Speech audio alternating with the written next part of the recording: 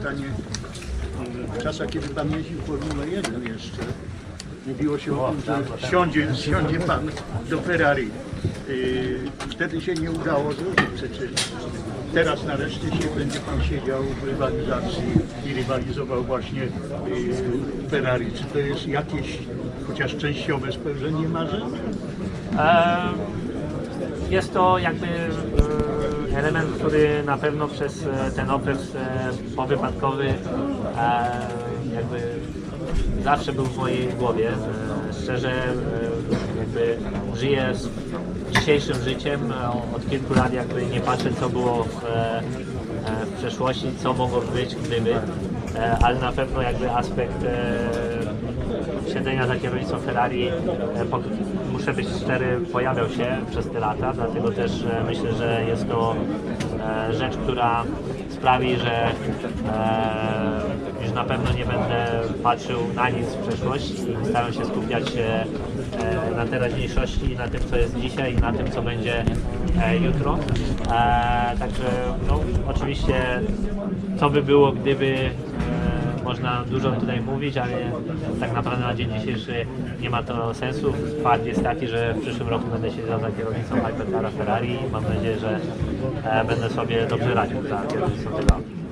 A nazwa Ferrari cały czas tak działa na wyobraźnię jak kiedyś, mimo tego, że to jest inna dyscyplina mimo wszystko?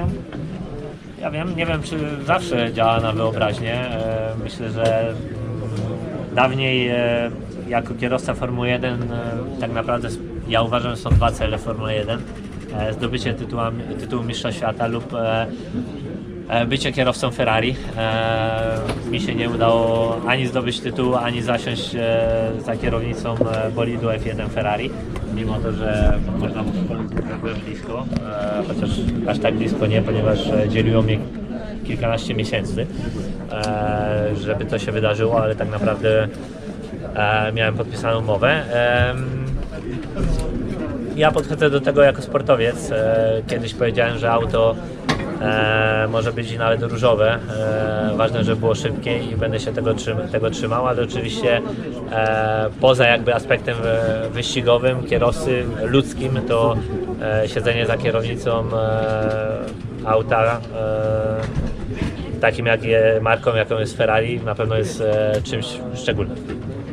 Co to tak naprawdę oznacza? Bo nie wszyscy muszą rozumieć te różnice między hypercarami i to przesiadka coś oznacza również dla Ciebie.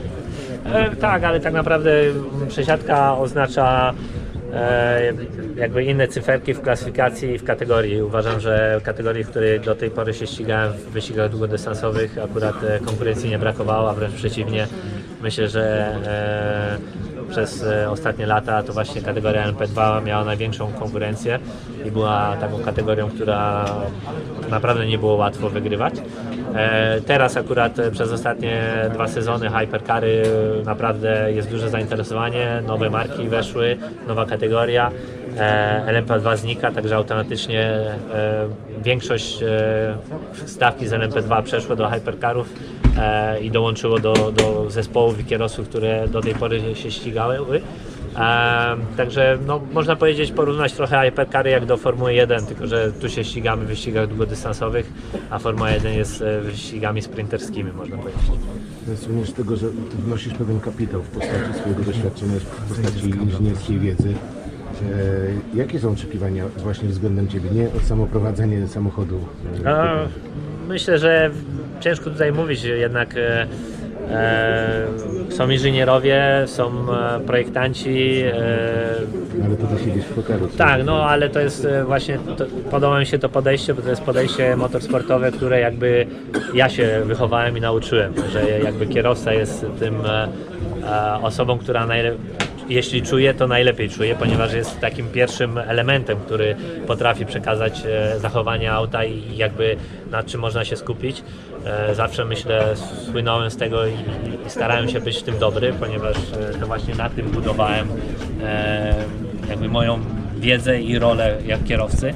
Oczywiście jest mnóstwo kierowców, którzy jeżdżą bardzo szybko po torze, ale jednak ten aspekt jakby techniczny zawsze był lubiany przeze mnie i starałem starałem się zawsze jakby jak najwięcej wiedzieć i żeby też jak najlepiej móc przekazać informacje inżynierom. To jak to będzie wyglądało nie wiem, ponieważ to też zależy od strategii zespołu, od tego jak kultury zespołu pracy. Zobaczymy. Tak naprawdę muszę zacząć pracować, musimy zacząć razem pracować i wtedy dopiero będę w stanie ocenić co i jak. Powiedziałeś, że już miałeś jedną sesję treningową, taką próbkę. Jak będą wyglądały właśnie? Ile czasu będziesz miał na to, żeby przed rozpoczęciem sezonu wyścigowego po prostu przetestować sobie? Mam nadzieję, że jak najwięcej, chociaż są spore ograniczenia regulaminowe, jako że jakby wchodzimy i będziemy jeździć autem, które się już ściga. Te ograniczenia są spore. Jest dużo konstrukcji zespołów, które sporo testują, ale one testują przed homologacją. Nasz hypercar jest homologowany, także tych testów nie będzie dużo, dlatego będziemy musieli naprawdę się skupić na jakości naszej pracy.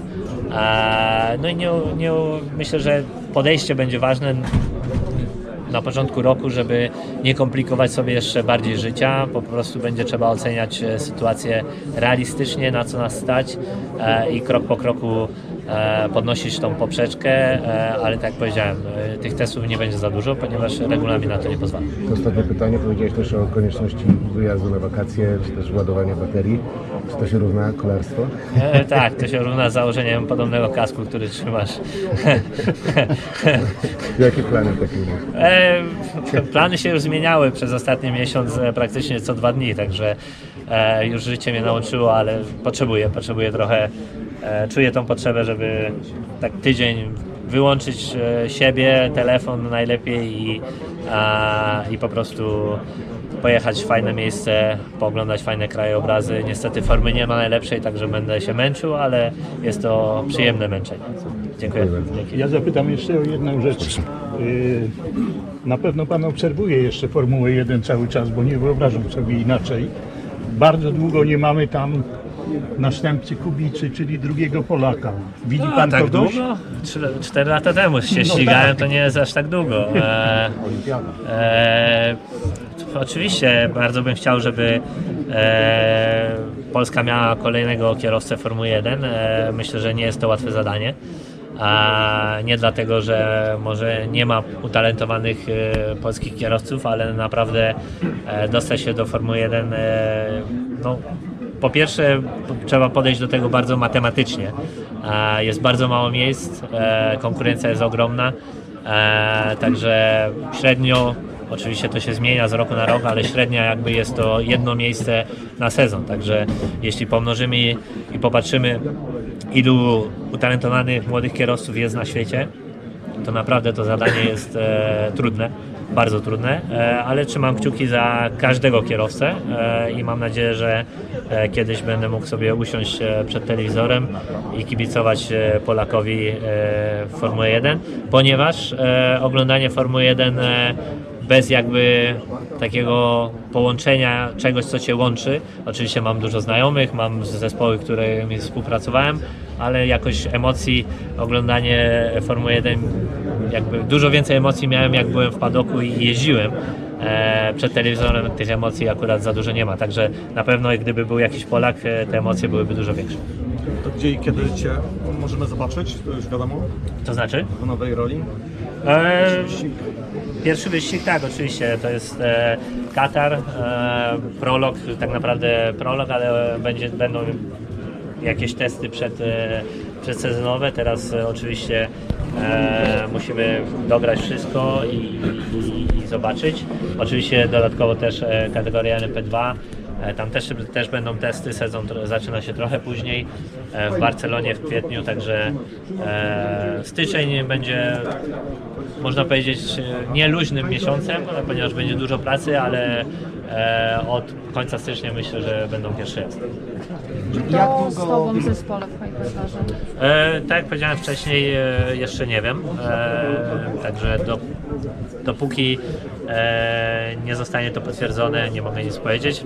Tym bardziej, że to nie jest moja rola, żeby komunikować, kto będzie jeździł ze mną w Hypercarze. Dziękujemy bardzo, proszę. Jak długo trwały rozmowy z AF Corse? Czy to był Twój docelowy plan na przyszły rok, czy może coś, co pojawiło się w trakcie? Trudne pytanie. Myślę, że doszliśmy do porozumienia bardzo szybko, ekstremalnie szybko. Z obydwu stron było zainteresowanie i kiedy pojawiła się tak naprawdę pierwsza faza była bardzo dawno, później jednak jakby ten pomysł nie z mojej strony, ale jakby chyba nie było możliwości wystawienia trzeciego auta i po raz kolejny jakby ta możliwość przyszła dosyć późno. Szczerze przez ostatnie 3 miesiące już byłem praktycznie pewny, że siedzę w 3 innych autach, 3 różnych autach. Także może kiedyś minie kilka lat, będę mógł powiedzieć dokładnie, jak to wyglądało, ponieważ no, był to ciekawy okres z tego punktu widzenia, trochę zwariowany, ale cieszę się, że udało nam się jakby dopiąć to wszystko. Tak jak powiedziałem, w momencie, kiedy było zielone światło na ten program, poszło nam to zadziwiająco szybko i to jest bardzo pozytywne, ponieważ to pokazuje też, że jakby z obydwu stron jest zaufanie, zainteresowanie, ale zaufanie przede wszystkim robienia czegoś, co jest naprawdę dużym wyzwaniem. No i na zaufaniu tak naprawdę to jest najlepszy początek i na zaufaniu się buduje grupę, automatycznie też później wyniki, także tego na pewno nie brakuje. 3 lata, przedłużyłeś współpracę o 3 lata wraz z grupą Orlen. Czy ta umowa 3-letnia jest także powiązana ze startami w Hypercarze? Myślę, że zawsze dla mnie i dla pana prezesa Obajtka i też dla ludzi, z którymi współpracuję w PKN Orlen, pierwszym aspektem był aspekt sportowy, czyli jakby PKN Orlen zawsze był elementem dodatnim, który pomagał mi wybierać jak najlepsze programy czy też możliwości.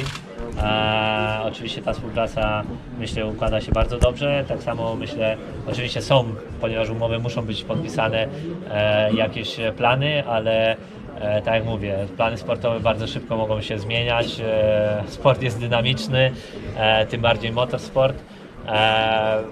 Nie ukrywam, że wchodząc do wyścigów długodystansowych celem było zawsze wygranie Le Mans i myślę, że na ten moment na tym się koncentruję i jakby nie widzę powodów i też żeby dzisiaj już mówić o czymś, co może być zmienione. Tak naprawdę to jest cel i zobaczymy, jak się rozwinie przyszłość. A dlaczego Le Mans?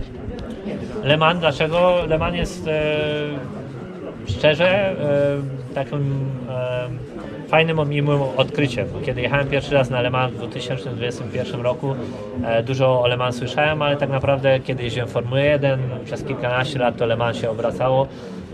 No, mówiłem fajnie, no ale dopiero jak pojechałem na Le Mans, przeżyłem ten wachlarz emocji, to wyzwanie. Myślę, że Le Mans po prostu łączy. Z takiego ludzkiego punktu widzenia Le Mans dużo daje i łączy członków zespołu. To naprawdę jest bardzo duże wyzwanie i jest raz w sezonie. I myślę, że to jest, można powiedzieć śmiało, nie tylko jeden z najhistoryczniejszych wyścigów na świecie, ale też jeden z najtrudniejszych, jeśli nie najtrudniejszy wyścig, który jest w motorsporcie. Także kto lubi wyzwania, na pewno lubi Le Mans, mimo to, że już w pierwszej edycji pokazało, jak może być okrutne dla załóg, ponieważ tam straciliśmy na ostatnim okrążeniu zwycięstwo w debiucie. Czyli jak Wimbledon w tenisie trochę. Na pewno, każdy sport. Ja określam, że dla motorsportu Le Mans, może nie dla motorsportu, ale zacieśnić grupę dla kierowców i załóg, które startują w wyścigach długodystansowych. Le Mans jest taką olimpiadą coroczną. I myślę, że to jest takie proste porównanie. Jest to naprawdę coś, co bardzo często poświęcasz 3-4 miesiące na przygotowanie. Jest to taki wyścig, który na pewno dużo Ci może dać, ale najczęściej dużo Ci zabiera. Czego Ci życzyć? zdrowia i myślę, że każdemu, nie tylko mnie, ale myślę, że zdrowie jest najważniejsze, bo bez zdrowia tak naprawdę jest ciężko coś zrobić. WEC, ELMS, coś jeszcze się pojawi w Twoim kalendarzu startów na przyszły rok? Nie, chyba raczej nie. Nie, raczej nie. Myślę, że na tym będę się skupiał i szczerze nie widzę jakby możliwości, żeby coś się pokazało. Jest jeszcze możliwość, ale mała, ponieważ chcę się skoncentrować na przygotowaniu do WEC-u, żeby pojechać Daytonę, który jest to 24-godzinny wyścig w Stanach w końcu stycznia. Z jednego punktu widzenia byłoby to korzystne, żeby tam się pojechać, ponieważ jednak wyścigów 24-godzinnych jest mało i zawsze to jest jakieś tam przygotowanie i kolejny wyścig 24 godziny, który bym mógł przejechać, ale z drugiej strony muszę być pewny, że to nie wpłynie negatywnie na moje przygotowania, na jakby kluczowy jakby sezon, nie tylko sezon, ale na moje wyzwanie, które jest w WEC-u. A czym byś jechał Daytona? LMP2. Dzisiaj w tym wypadku LMP2, ponieważ LMP2. Wracając do sezonu F1, są głosy, że był nudny, bo był totalnie zdominowany. Jak ty oceniasz to, co się działo w tym roku? Ja wiem. Nie wiem, czy był nudny. Według mnie było sporo walki, nawet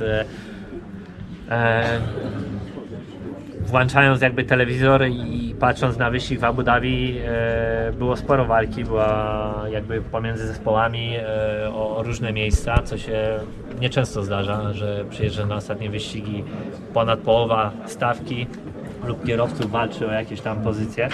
Oczywiście tytuł Mistrza Świata to jest inna bajka, ale Formuła 1 to nie jest tylko jakby jeden kierowca, ale w tym roku wygrywał tak naprawdę poza jednym wyścigiem tylko jeden. Co do kierowcy, dominacja samochodu czy dominacja Verstappena? Pakietu dominacja zawsze jest. Myślę, że ten rok i Verstappen pokazuje, że oczywiście pakiet jest bardzo ważny, ale to nie jest tak, że zespoły Formuły 1 płacą duże wynagrodzenia, duże pensje kierowcom, ponieważ ci nie mają znaczenia. Myślę, że ten sezon nam bardzo pokazał osobom, które myślą, że weźmiemy człowieka z ulicy, czy też średniego kierowcę wyścigowego i on też wygra w Red Bullu. Mogę powiedzieć spokojnie, tak nie będzie. Dlatego jednak elita Formuły 1 naprawdę reprezentuje bardzo wysoki poziom i tak naprawdę w Formule 1 nie ma słabych kierowców. Są kierowcy, którzy są oceniani trochę gorzej, ponieważ jest poziom bardzo wysoki. Ten oceniany trochę gorzej kierowca w każdej innej kategorii na pewno by sobie bardzo dobrze poradził. Dziękujemy bardzo. Dziękuję. Dziękuję. Wszystkiego najlepszego, dużo zdrowia.